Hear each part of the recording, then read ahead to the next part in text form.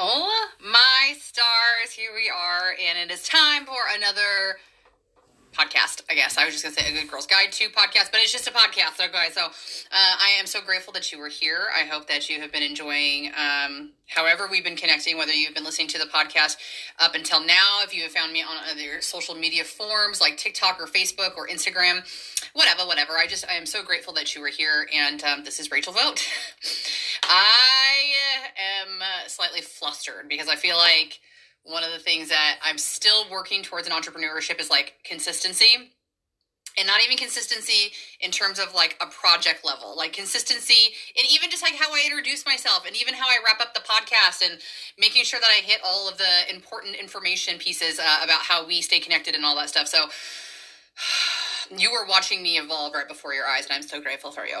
So today's podcast, friends, I'm excited to talk about it. I know I say that a lot, but I have been filming these intermittently, so I haven't even uploaded any of them yet, which has given me a really great space in terms of creating when I really feel like I'm in the creative flow, I guess.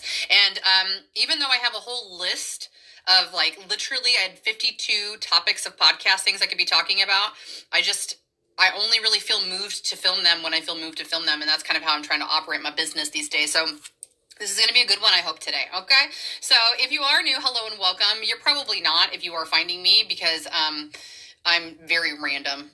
But somebody probably introduced us, or if you had recently met me and you wanted to learn a little bit more about what I do, then you're probably here. And most importantly, I have to tell you that the podcast itself would not be coming back for a third season if I would not have had some gentle pushes from outside of myself. I knew that it was like a creative force for me. Like my husband literally has asked me before, like, what does the podcast do? Does it like generate business for you? And that's his job for me, is to really make sure that I am doing things that are contributing to the greater good of what I need to be doing, and making sure that what I'm doing is not wasting time in the best way possible, because I would give all of the cats in the neighborhood a house if my husband wasn't like, now, does it make sense for us to have all the cats in the neighborhood, or maybe just feed them outside our house kind of thing, right? So I very much appreciate him. And where I was going with that was the fact that I was incredibly validated by having some other people reach out to me and ask me if I was going to be doing it again. So here we are. If you are new, the podcast is just kind of a drop in the bucket in terms of the free content that I provide to potential people who would like to either work with me, or if you just are somebody who's struggle busing in life and you just need a creative outlet, or you need some guidance or clarity, or even just a little bit of love that you're on the right path and you deserve to have happiness. That's exactly what I really like to focus around. My strong suit is intimacy. So if you're somebody who is trying to liberate yourself amongst pleasure and rewarded vulnerability, then you are in the right place. However, I also, within the last 3 to 5 years, really expanded that idea. Not only is it important because intimacy is affected by everything that we do, our wealth, our relationships of other kinds, our mental and physical well-being, our spirituality, and our purpose and our passion. It just, everything in general in life is connected. You might be struggling with your libido if your finances aren't so great. So that is kind of why the podcast was given birth to, and me really promoting myself on social media, because I had a really good, solid foundation in business around intimacy and the opportunity to be a consultant in that field. But I love this. This is great. And so it really is validating to me when you let me know that you get something from the podcast or from following me on social media or have been to a party or whatever. So please keep that up. You really only help guide me in the direction of what people need from me most. I'll sit and talk on a podcast all day. I'll be posting on social media all day long. But when I know what is most beneficial to people, then that's where I try to kind of gravitate towards. So continue getting into my inbox. Continue letting me know what you felt was most valuable to you. That is incredibly helpful. So thank you so much. You have more power than you think when it comes to getting what you want when it comes to content from Rachel. So thank you so much. So, and there's a link someplace, right? Linktree, like find me through all of the other methods or whatever. Okay. Make sure to share this, or make sure that you give it a little bit of love, again, because it is a completely free podcast. It's a completely free platform. That's how it works within this community. Okay. So, the conversation I want to have today is kind of a reflection of the spiritual side of growth, and then also kind of weaving in the correct consciousness around how to formulate your own reality. Okay. We've talked about this on like different podcasts and different types of methods and different types of genres and different types of even conversation. And today, what I wanted to talk about was kind of twofold, because somebody reached out to me. So here's how this originated, I guess, right? So somebody reached out to me and asked me if I'd ever heard of manifestation through orgasm. And it was via TikTok. They're like, have you ever heard of this? And I was like, yes, absolutely, I have. So if you're not feeling, well, and we'll come back to that. We're going to circle all the way back to, what, I can manifest my life through orgasm? Yes, you can. At least I believe you can. That's a personal belief of my own. And it's a pretty fun one, so why not, right? So if you're not familiar with manifestation in general, we were going to have to like really kind of scale that back a little bit. And manifestation is really the practice of understanding that thoughts become things. So you yourself are in complete control of creating your reality. And if you have not taken my empowerment class that I created a few years ago, this is really the basis of that class. Like, I don't use words like manifestation. I don't even use a lot of woo-woo talk because not everybody's ready for that. And what I have found in development is that a lot of people are very earthbound. They're very much in this reality. I need to know the tips and the tricks, the actionable results to make me successful. And that's true because you have to play the game. But when I stepped into the realm of spirituality, it was a little bit of relief for me because it was answers to questions I couldn't get from science, but it was also a whole nother world in terms of belief. And if I guess with that, if you've ever just kind of felt like something was missing, even if you are somebody who you're very successful in life, but you kind of just feel like something's missing, it could be the spiritual aspect of things. And so like a short version of this I want to tell you is because I spent a good probably 2.5 years deep in the world of spiritual thinking. And it was, again, a very large tool for me because it provided a lot of relief. It provided a lot of, I don't want to say clarity per se, because that comes from self and that comes from, your divine knowing about who you want to be and asking the right questions and doing the really hard work. But I have said this before, so I guess this is probably the best way for me to describe this, is that I didn't come from a household where we talked about organized religion. There was no conversation about God growing up. And so that was kind of a blessing and a curse, because it was a blessing that I was really able to formulate all of my own ideas around what I believed in when it came to something like that. But it was also a detriment to me because having had no guidance whatsoever, you still digest what's being told to you or shown to you in your cultural setting. So I had like my best friend growing up was Catholic. So the fact that they went to church every Sunday and it was a very long mass, that still influenced me. It didn't necessarily change my thinking, but it influenced me. And it influenced me in ways that made me dislike religion. Like my friend had to go every Sunday morning to this really long mass. And I went one time and I tried not to fall asleep. So I never went back. And I wasn't trying to fall asleep because it was like boring information. It was because it was a Sunday morning and I didn't want to be there. Okay. So, that's the blessing and the curse of it, is that the blessing being that I get to, again, decide what I want to for myself. But the curse being that I still had ideas and notions about God, even though I had never been to church in my life. I was living in a mental state of dichotomy, where it was like, heaven and earth, are those really things? Is hell a real place? Will you really be punished for the rest of your life? And having this fear that if I'm a bad person, I'll be punished for eternity. Those were thoughts that were instilled upon me, even though I'd never been to church. So going through spiritual development was like this aha moment where it was just like I was hit upside the head with like a ton of bricks. And we could talk about that in a whole nother podcast, but I also have to tell you that standing on this side of development a couple of years later, it is slightly dangerous, because what I had found, at least for myself, is that I was out seeking answers to things that it was just like not things that you could really get your answers from in the science side of things. For me, at least, and so when you start to discover a larger thing, whether you call that thing God, you call it Allah, you call it Jesus, you call it the universe, whatever you call it, it is this thing that has so many unexplained questions and so many unexplained entities and so many explained events that we are literally just now starting to scratch the surface when it comes to explaining these things through quantum physics or into science-based realms or anything that is like tangible proof of these things. And so the reason that was a slippery slope for me is because what I was explaining to my friend this morning who asked me about this is that when you seek religion or a higher power or something to that effect, you really got to be clear with yourself. And you might not realize that if this is your intentions going into it versus like on the other side of it after you've gone through, is are you really looking for answers or are you looking for somebody to save you? Okay, so here's what I mean by that. Like, if you are getting into the realm of manifestation, and manifestation is like literally thoughts become things. If I think this thing, I'm going to have it. If I think I'm going to be rich, I'm going to be rich. If I think I'm going to be healthy, I'm going to be healthy. If I think I'm going to be in a successful relationship, I'm going to be in a successful relationship. All you got to do is think about it. And that's what manifestation is. So when you look into the spiritual realm of things, it's almost as if, at least for me, what it became was something outside of me still solving my problem. Okay, so whether that is that you discover psychic mediums and you're like, oh my gosh, I really wish I was a psychic medium. I wish that my spirit guides were out there telling me what to do. Whether it's that you become like a tarot card reader and every day you pull a card because you want to be guided by what's going to be happening for you, or you want to have an expectation of what's supposed to be happening to you that day, that week, that month, that season, whatever. There's nothing wrong with any of these things. But what I ultimately found for self is that this was about finding comfort. It was about finding comfort in the unknown. And so I was still looking to a larger source to save me. I still don't call it God per se. I think that God and universe to me are the same thing in terms of what other people are referring to. It's something that you cannot see. It's something that is bigger than you. It is something that you do not have all the explanations for, and we probably never will.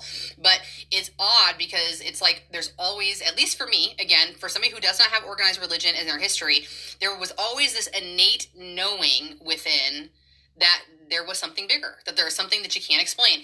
And for me, as I went through spiritual development, it also became this understanding of that you've known this place before. All right. So like on a woo-woo side of things, we'll just interject this real quick because it might help explain my story a little bit. But through my development, what I have come to believe, so this is like literally, I'm telling you, at year 37 of my life, I created this belief system for myself. It was influenced by the things that I read and the things that I heard and the other people that I've watched. But I didn't believe these things as a kid because I didn't know that I could. Okay.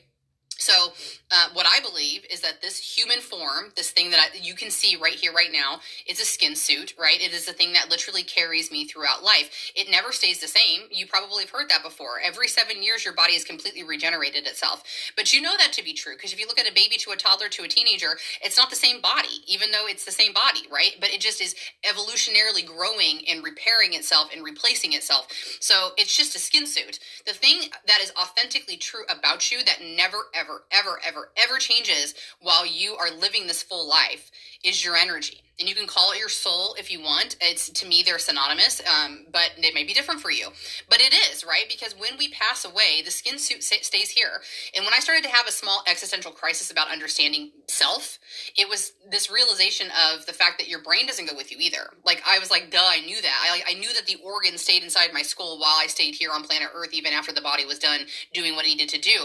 But it was a thought that really kind of was like, oh my gosh, well, if the brain stays here and the function stays here, what is really driving this show, right? So when I pass away, what's the one thing that's now gone, per se? My life force. It's my energy, right? And if you are new to energy, like, it is an actual fact that energy cannot be created nor destroyed. It always just changes its form. So that means that the literal powerhouse that's keeping this heart beating, and you know that you get fuel, right? Like, you eat food, you drink water, and that fuels the body. But it is not the powerhouse. It's not the electricity that makes this thing go. It's not the thing that makes this thing conscious. It's not the thing that makes this thing have thoughts, that has personality, that has values. That is your energy. Your energy. And it is the thing that is the most constant about you your entire life. And so the reason I share that with you is because my woo-woo side thinks and believes that before I got here, this energy was someplace else because it had to be, right? And if it was existing in some way, shape, or form in another dimension or another body or another object here on Earth, that's reincarnation, sure, okay? But what I believe is that we all came from some higher energetic being. So it's kind of like you have like a pyramid almost, okay? So you have at the very top, you're going to have universe or God, whatever you call it, right? And then below that, you have archangels. You don't have to believe in this if you don't want to. That's totally okay. But I'm just giving you the thing that makes sense to me. And archangels are what help the universe, or God, however you refer to that. We don't ever see archangels directly. They are energy sources that are vibrating at a higher frequency than our human eyes can see. Animals might. Okay, if you know humans, you know that we can only see a very small spectrum of light in existence. Small spectrum of light. Think about when you see the heat waves on a street in the middle of the summertime. You can see that happening, right? We call it an illusion, but it's really something happening. And what it is that it's heat waves. It's waves that we can't really see. We can see the movement with our eyes, but we're not actually seeing the actual rays, I guess, as you would say, the rays of that light.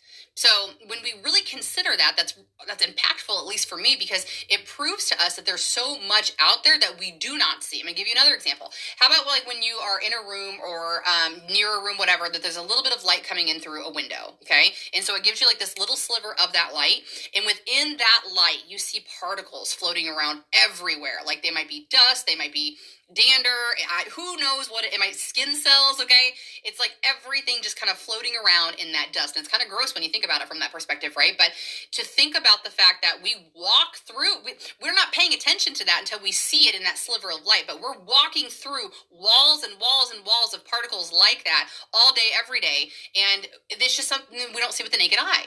So it really opened up my brain to thinking about how much don't I see? How much can I not see? How much can, it's not a limitation of me and my belief, it's a limitation of the eyeballs. That's all that it is. The eyeballs, because it's just a part of the meat suit, right? It's an extension of how you touch and how you taste and how you smell. It's how you see. And some of us can't see anything at all, but we still exist, right? And it doesn't deter that the sun and the sky and the grass don't exist. They still exist, but people who don't have the ability to see just don't see them, right? So that was very eye-opening for me, because when I started to understand there's so much out there that I probably will never know or never see or never understand, it opened up my heart to getting that. So this idea of tying back to archangels and being energy that you can't see or exist, we've all had moments where we felt like that was too weird to be a coincidence, right? That's too weird. You couldn't believe it. You couldn't believe it, right? That's angels. That's guides, in my opinion. And if you strip the word angel and guide away from it, what is it? It's just energy.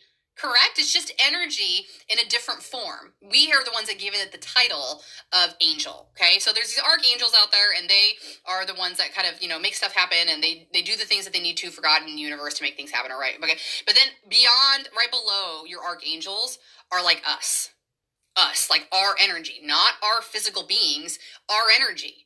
And I've read enough, and of course this could be completely made up, but I've read enough that it's such a consistent message that this is my belief system. My belief system is that before we come to Earth, we are sitting around with what we call our soul family. Your soul family are your best friends. They're your family members. They're your children. In this life, by the way, in this life, these are your angel family, okay? So y'all are sitting around as spirits and as beings, and when you're celestial, nothing bad happens, okay? Good and bad things happen in Earth and earthbound experiences, and this is another thing that got to me, because this is a scientific fact, that Earth is the densest planet that we're aware of. It is the densest planet, meaning that gravity is just killer here. Like, we feel the heaviness. That is real. That's not made up. That's not religious. That's real. And so why I tell you that is because obviously I can't tell you what it feels like to be on another planet. I've never been.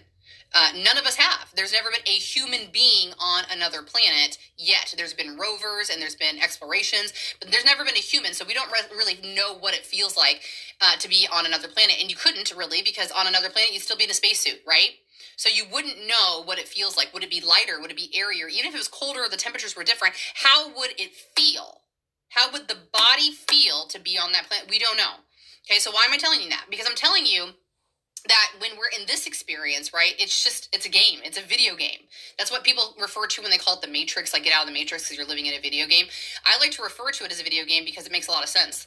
It makes a lot of sense that somebody at some point would have created a video game being inspired by the game of life. Like, whether it was subconscious or conscious, or they delivered a message from the universe that, hey, it's the exact same thing. Somebody created a video game, and if you see how parallel it is to the way that we live our lives, then, that's where it started to make sense for me. So before we come to Earth to play this game, we are a part of our celestial bodies, our families, okay? And your families, again, if you believe in reincarnation, which I do, I believe, this is a theory that's way out there, and I really haven't discussed it out loud, because theories are scary. Like, I could be wrong, yes, and it doesn't matter if I am wrong or right, but it's more about how people perceive your theory, okay? So if you're somebody who believes in reincarnation, and you're kind of curious or nervous about, like, the universe and, like, what is it and God, at one point, we were something before we were human, Okay, and before we were this conscious form of humans, we were humanoid, so cave people, right? But before we were cave people, we broke off from other species. I just saw Neil deGrasse Tyson talk about the fact that mushrooms and humans used to be the same. At some point, we split off. I just hit the mic twice, sorry. We split off. So it's not to say that we are mushrooms. It's to say that we have precursors in common with other plants and animals and things like that. And that's really, really cool, because at some point there had to be the first conscious thing, the first conscious animal, the first conscious plant, or the first conscious humanoid, whatever it was. There had to be one of them at one time. It started off, as far as we know. Could be other theories. The other theories, if you're into it, are that aliens came to Earth and implanted consciousness into people. That's another conversation for another day. That's not what I'm talking about today. Okay, so I believe in reincarnation. I believe that the universe is experiencing itself. And I believe that we go through every single life at some point. And that is the point of life, is that we are here to experience it. And when I experienced it as patient one, right, it was probably a short life. I probably had no idea how to survive. I might have died from a common cold. I don't know. But then when I died and came back as the second conscious form, I had knowledge from the first conscious form to take into my second life. Most importantly, I had a world view from that person's point of view. And then when that second version died, the third person came around, and I had not only more under my belt in terms of survival, but I'm now building upon my experiences as the universe. So the reason I say that is because that was really woo-woo. Okay, I know. But I believe that's part of that's partially why the universe will never implode on itself, is because there's always going to be a new baby born to have a new experience for the universe to experience itself. Okay? Now, and that's the point. That's the point, is that, like, if you feel jealous of comparing your life to somebody else's, it's funny because, like, in my head I go, well, don't be jealous of that mountain climber. You were that mountain climber in a different life. Because time doesn't exist, by the way. Because if you're like, how is it even possible for Rachel to sit here and say that she is her now, but she thought she was me in a different life? Because time doesn't exist. That is another conversation for another day. But the truth of the matter is this: nothing exists except for this moment here. This moment that I'm recording this doesn't even exist yet, because you're seeing it at a different time. But this moment that you're listening to me talk is the only thing that exists. By the time I'm done speaking, it's already passed, right? And we know that the future is not here yet, so it does not exist yet. The past does not exist. Did it happen? Yes, but does it exist? No longer.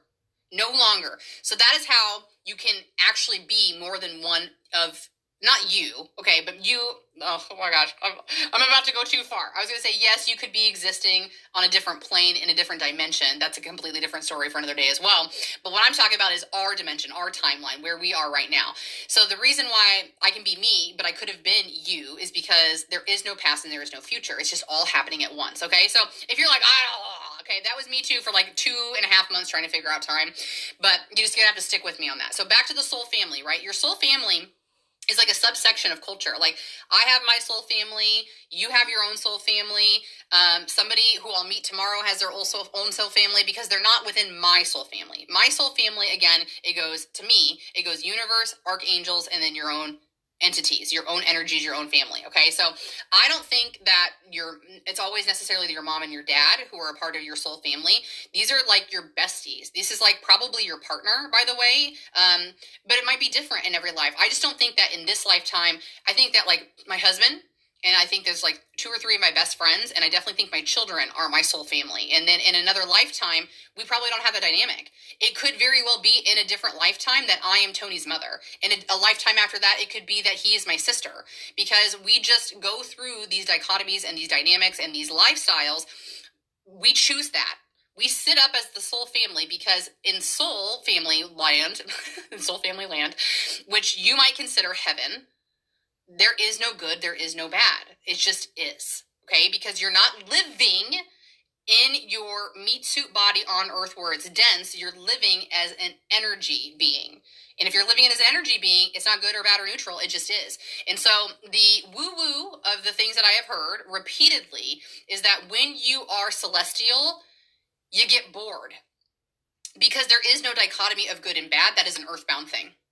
There is no dichotomy of bad feelings or good feelings, because it's not earthbound. So you get everything you want when you're in your celestial being with your soul family, when you're hanging out, okay? You get everything you want because that's just the way that it is, Okay, and so when you're sitting there, it would just be the same way as in human form. If you had all the money in the world, if you had no job you had to go to, if you had no obligations or any bills to pay, you got to hear my heart when I tell you that that might sound like the dream job for a lot of us, but you would hate it. You would get bored immediately, okay? And I'm going to prove that to you because a lot of you already understand and know that I like to call myself a part-time entrepreneur. I'm a full-time human being. And sometimes this bites me in the ass because being a full-time human being means that other human beings are my top priority, meaning that even though I identify as a human first, I have tied for second as being a mom and being a wife, right? So when you think about that, that's really difficult because I don't put my entrepreneurship as like top 1 or 2.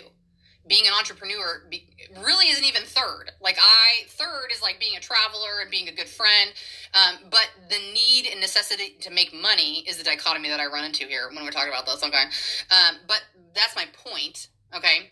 Is that, as an example, we had a recent holiday. My youngest, if you did not know, I've been a full-time caregiver for 14 years. And so I'm just now kind of toe-stepping myself into being able to have the ability to even consider a business full-time. I'm not even there yet because my preschooler. Okay, so long story short, I'm still doing the full-time mom thing. I got to drop a kid off. I got to be at home to take a kid to the bus. I have to go pick up a kid from school, and then the other one comes home at 4:30. So realistically, if I wanted to be present for my family, I have 2 hours a day that I get to work on business. This is one of those. You're welcome.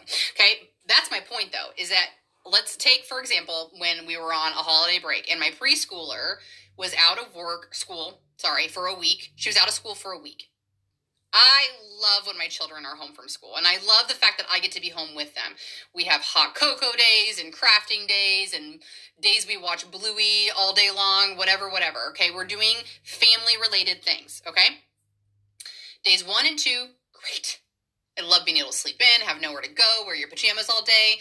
Day 3 and 4, we've colored everything in the coloring book. We have painted I don't know how many rainbows.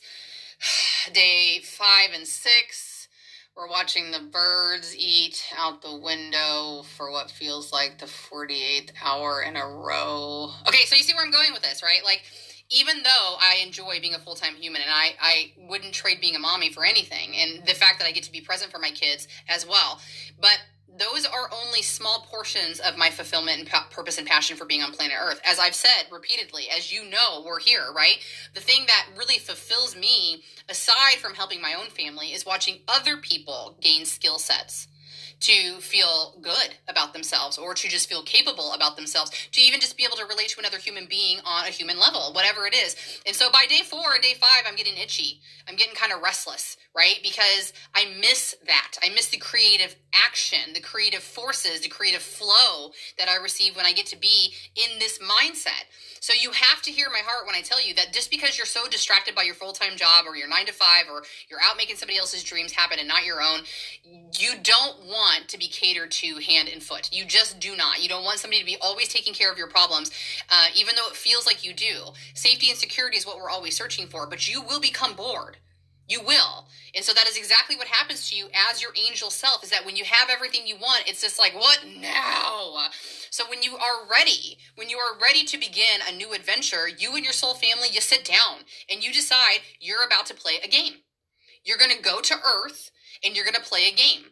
Whether it is that now I'm the matriarch of a family and I bring in millions of dollars a year and my husband never works and we have 3 beautiful children. That's game number 1.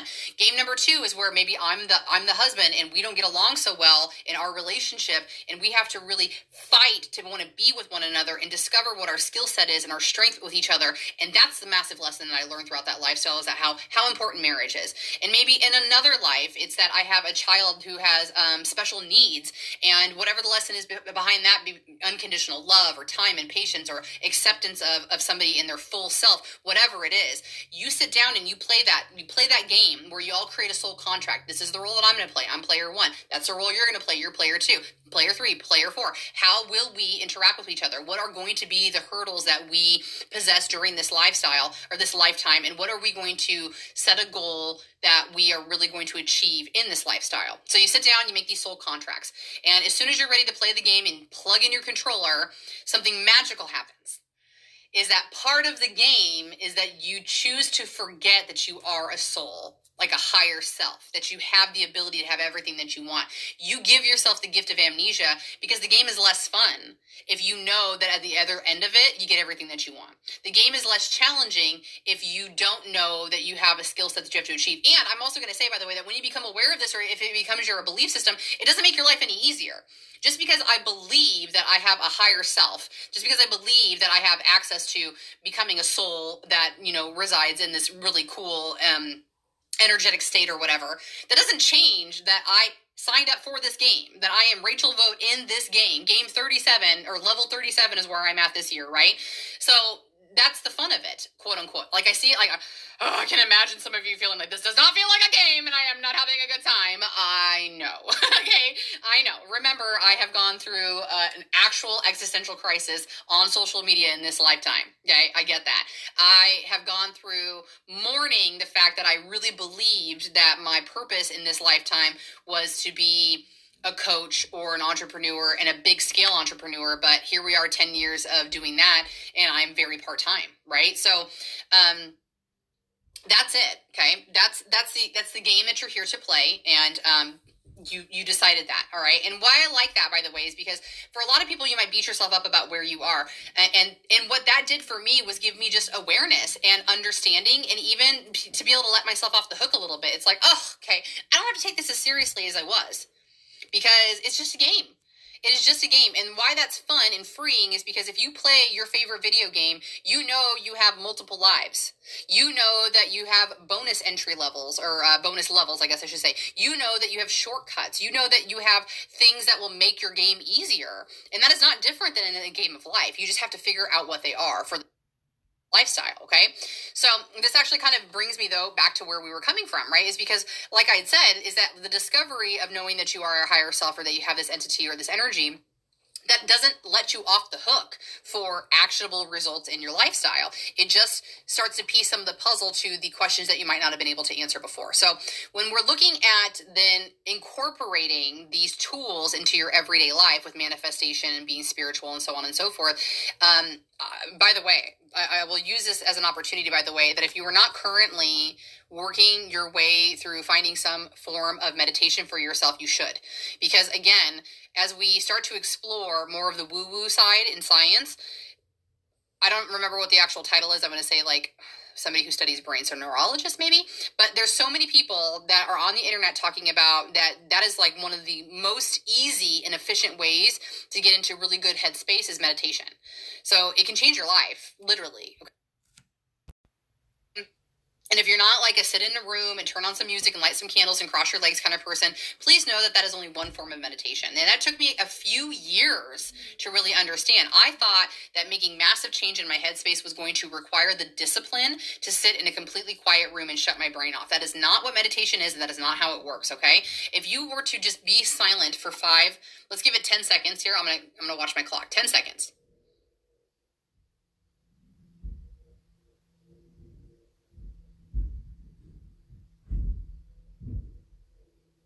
That was 10 seconds. All right. And it feels like a friggin' lifetime, right? Like, did you check your phone? You're like, are you sure she didn't like exit out of this podcast? Are you sure that I don't have a bill to pay? Are you sure I can't go to something? Did your brain like immediately just start running with the next thing that you had to do today, or just implement some kind of thought for you?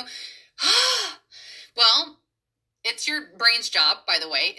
That's the whole purpose of your mind, is to think for you, okay? So understanding that you're never going to stop your thoughts. Like, that's not the goal of meditation, okay? Like, I really thought it was, but it's next to impossible. And some of you are better at it than others, but I am a mind wanderer.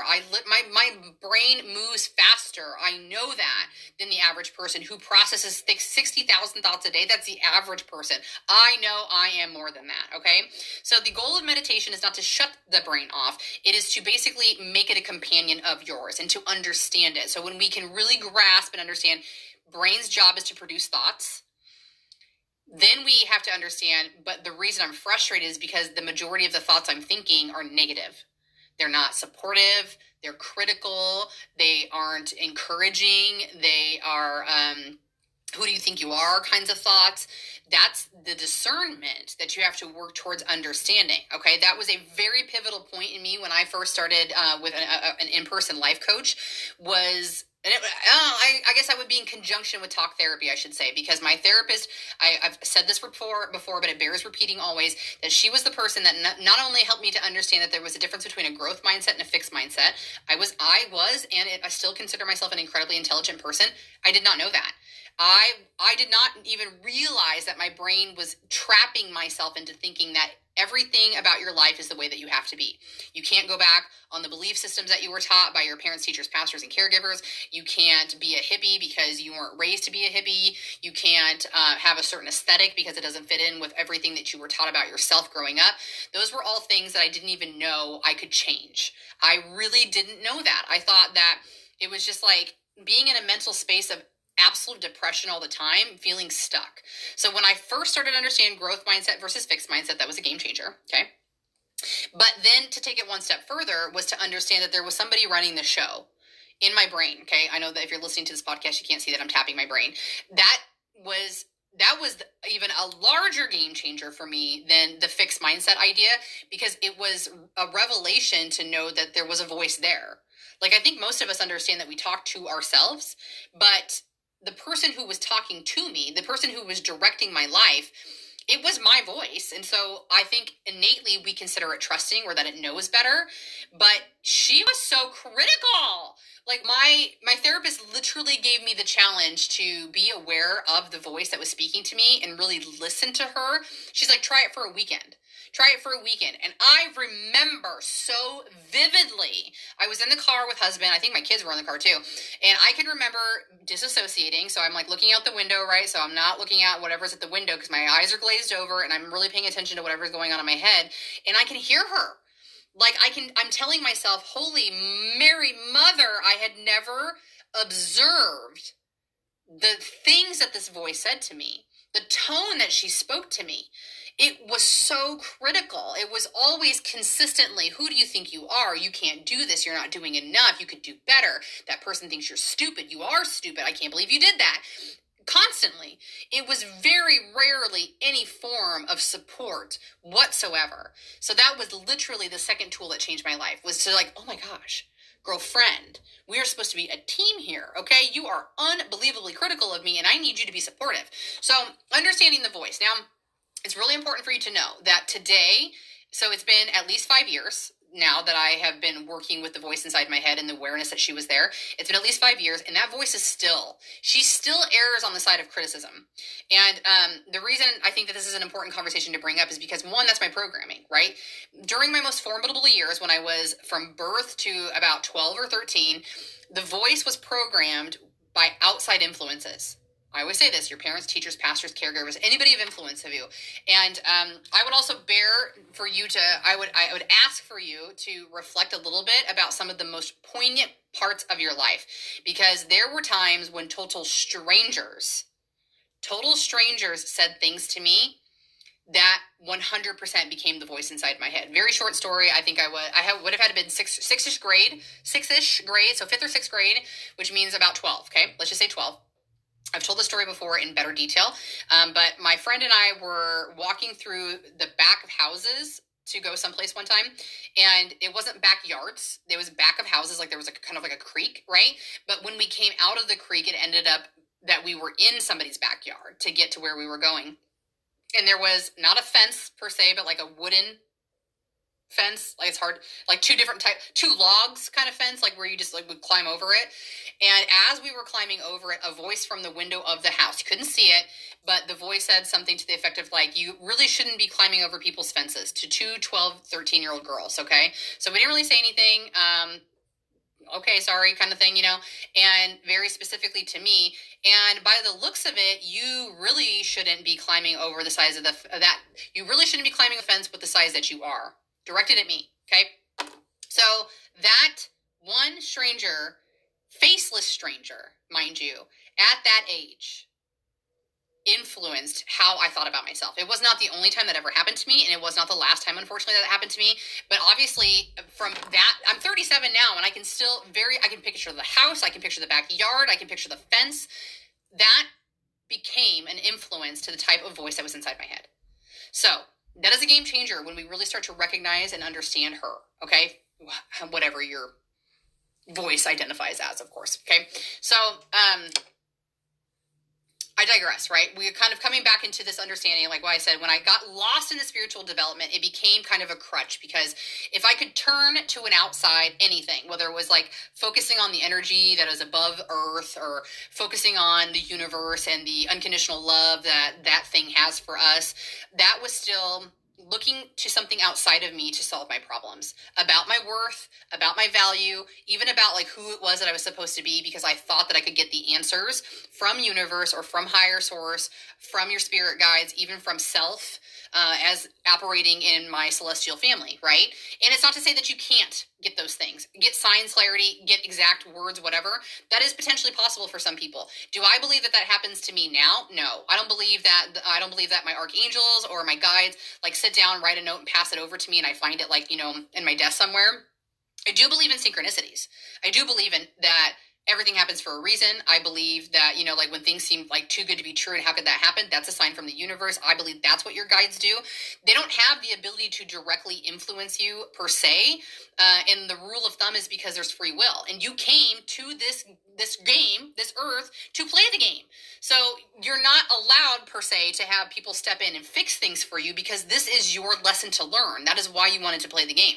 They can give you guidance and they can give you breaks, but you got to be looking for them and you got to believe in them for it to actually be a thing, right? So all that is just a little side note, right? But yes, the thing outside of you will not fix you, okay? And that is, like I said, what I was looking for, because ultimately I was still in a headspace that I needed somebody to fix me, because I thought there's something wrong with me. I know we use this term heal very loosely when we're talking about like becoming a better person, and you're never going to get away from that. People are going to use that phrase all the time. But when you talk about needing to heal yourself, it's really important that you understand that the spell you put yourself under. When you talk about needing to heal, you're referencing that you think you're broken. And I know that some of us have past traumas and triggers where we probably have felt broken at some time, but you're still here. You're still surviving. You're still a human being, so you are not broken. You might have bends and creases and whatever you want to use as a descriptive term to what has happened to you in your lifestyle, but you are not broken. You are just bent, and you're just learning how to straighten that out by understanding your belief system and being encouraging of yourself and all of those really beautiful things, okay? So when I was using my spirituality as a crutch, that if I could tap into my higher self, if I could receive these signs from the universe, if I could even talk directly to my spirit guide, they would tell me what to do. They would tell me how to become better in this life. They would tell me the next steps and actions that I needed to take. And friends, that's not what happens, okay? And that is not why you came here to play the game. Your therapist and your life coach and even your partner, these are people who are meant to support you and are meant to help you be guided in finding your tools or even to obtain those tools, but they are not here to take care of you. They're not here to fix your problems. They are just here to be in support of those things. And that's such an important and crucial thing that I'm still working on today. Still working on today, because when I talk about that voice being so critical, even at year 37, even when I know better, it is just because it's a habit.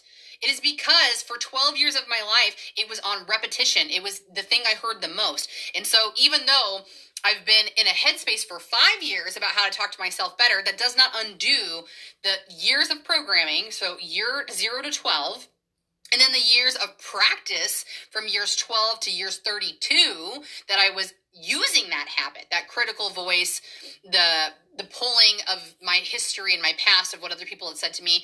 So quite literally had been used for 32 years. It is inevitable that it's going to take me more time to reprogram my mind. Now I'm in a place where I can catch it and I can hear her talking very critical of me, but I can't necessarily reverse it. I also don't always have the verbiage that's better than what she's feeding me to redirect. So give yourself so much grace as you're coming to this realization, this understanding that it takes so much time. And that's the part where we give up, right? Because a habit takes 21 days, a lifestyle takes 90 days to form, but it's so much easier to go back to what we know instead of trying to learn a new skill set. I am so guilty of this as well, and I guarantee that you are too, otherwise you would not be resonating with this podcast. But that is the end goal, friends, is it is just to develop more stamina to get to the better feeling pattern for yourself, the habit, so that you can get to being more successful or more joyous or more flowy or whatever it is that your goal is. So when we talk about manifestation and talk about being able to manifest through sex and orgasm, yeah, I don't even know if we're going to get there. We have like 15 minutes left, but that might be a conversation for another day. We'll see. But when we talk about manifestation in the woo-woo side of things, right, you have to understand that it's really just language and verbiage that we're talking about. I like to refer to this when we don't give consideration enough to the words that we're using. There's a reason why we call it spelling. Okay, spelling is a spell.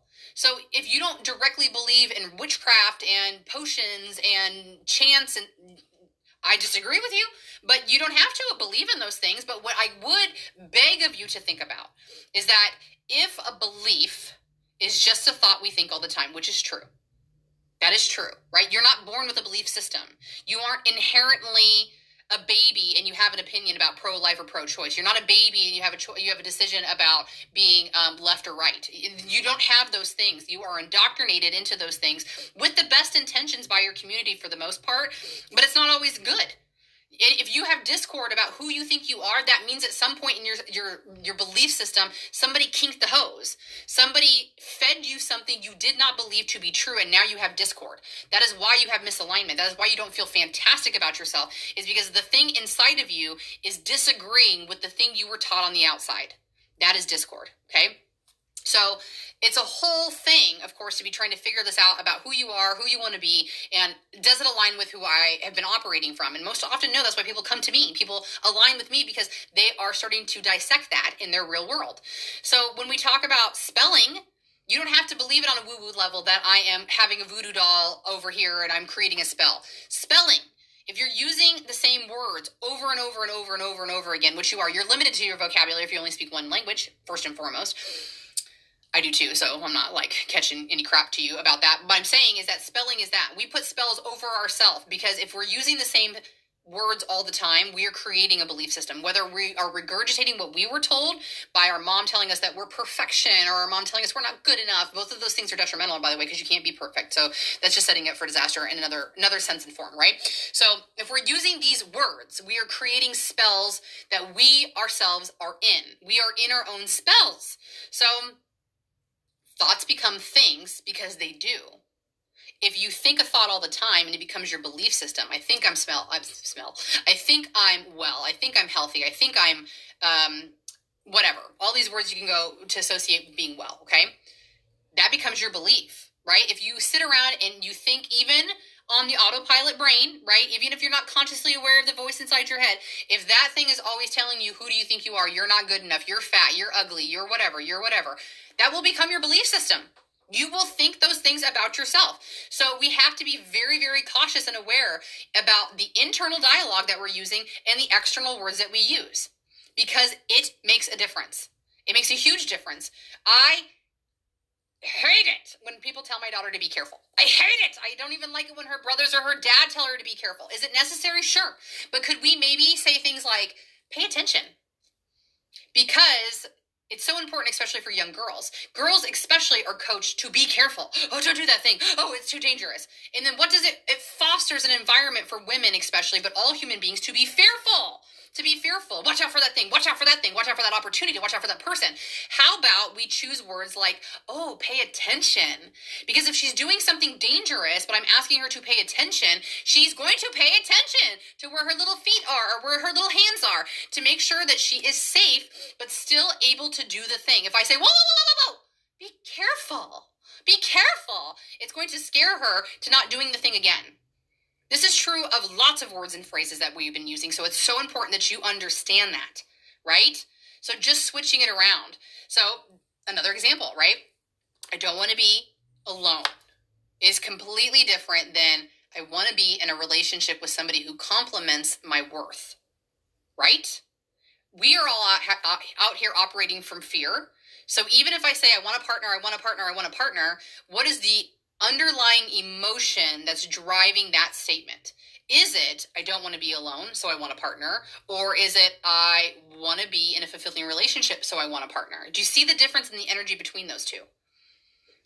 Okay, so we have to pay attention to the words that we use, because that is why I say spelling is a thing. Spelling is spells, okay? The words that we use, the words that we say, even if we've been using them for so long that we don't actually think about the literal translation that it means to us, Our subconscious does. And our subconscious runs everything. And the subconscious becomes the voice inside your head. The consciousness is me right now. The consciousness is me choosing to fix my hair because it is making me feel a certain way. But the consciousness is me like, oh, that's it. That's the outside that I'm choosing. I'm choosing to say, I'm choosing to act. That's consciousness. But the subconscious drivers are what really run the show. Okay, so when you talk about manifestation, thoughts become things. Mike Dooley, if you've never found this guy, I highly recommend him. He's so much fun. He's so energetic. He brings such a really great spin to understanding about how to get clear on what it is that you're saying and asking for from the universe and how thoughts become things. Because it has to be true. Right? If you think about up in the ether before a thought is inside your brain, wherever you consider thoughts to exist, I think that they all reside in the ether. There's no such thing as an original thought. We've all thought it before. Copyright laws are fucking stupid because nobody really has an original thought. Okay? Another conversation, another podcast for another day. Okay? But when it's out in the ether, when your thoughts are out in the ether and then they become a thought inside your head, okay? Even if they're just hanging out in here, once a thought becomes a thought, it means it's now possible. That's one of my favorite realizations ever. Is that not true? That once we realized or thought about the fact that we could have indoor lighting, we learned to harness electricity and create a light bulb. We did not, but Thomas Edison did. Once we thought that there had to be a more efficient way to cooling your home, right, we created air conditioning. So you could go on with this on anything. Anything we've ever created had to be a thought first. And then thoughts become things. Thoughts become things more apparently when we take that thought and vocalize it, right? Because the energy inside your head, anytime you have a thought, if you didn't get this or know this, it's literally a frequency. It has to be registering on a frequency of some sort, whether it's like, like you think about your voice, you think about bird song, you think about like that noise, that will register as a frequency of vibration. So thoughts inside your head still register as a thought and vibration, right? So as soon as this thing, you can formulate it enough to actually like excise it from your mouth as an idea, it now has more frequency, which means it has more power, right? The thought has now become a thing. The thought has now become possible, all right? It might not be the actual thing you're thinking about. It might not be manifesting into your dream job or your dream home or your dream partner, but you're now one step closer, okay? That's what manifestation is. Manifestation is this frequency, okay? It's a frequency, and we're going to have to go to a part 2 because there's just no way that we're going to end up being able to talk about orgasm and being able to manifest in 7 minutes, and that's where we are. So what we're going to do is we're going to wrap up this podcast, and I'm going to go ahead and immediately start filming number 2 because I don't want to get lost on where we are, all that kind of jazz. We're going to continue this conversation about manifestation and how you can actually, in my opinion, harness that energy through orgasm to make thoughts become things, okay? So I'm Rachel Vogt. If you don't happen to tune into the next podcast, I'm so sorry, I'll miss you. But it'll be up as soon as I can get it up. And that sounded like my other daytime job, okay? But make sure to follow me on all social media platforms. If you'd like this free content, make sure to reach out to me if you are ready to do the empowerment class or you want to do one-to-one sessions. And I'll go ahead and wrap this up so we can get to the next one. Thank you so much for listening. I love you very much. I know you know that, but it's always important for me to tell you from the bottom of my heart. It is because of you that I sit here and do what I love. So thank you for being here. Stay happy, stay healthy. And I'm going to come up with a new phrase eventually, but we're still going to say, wash your hands. Bye.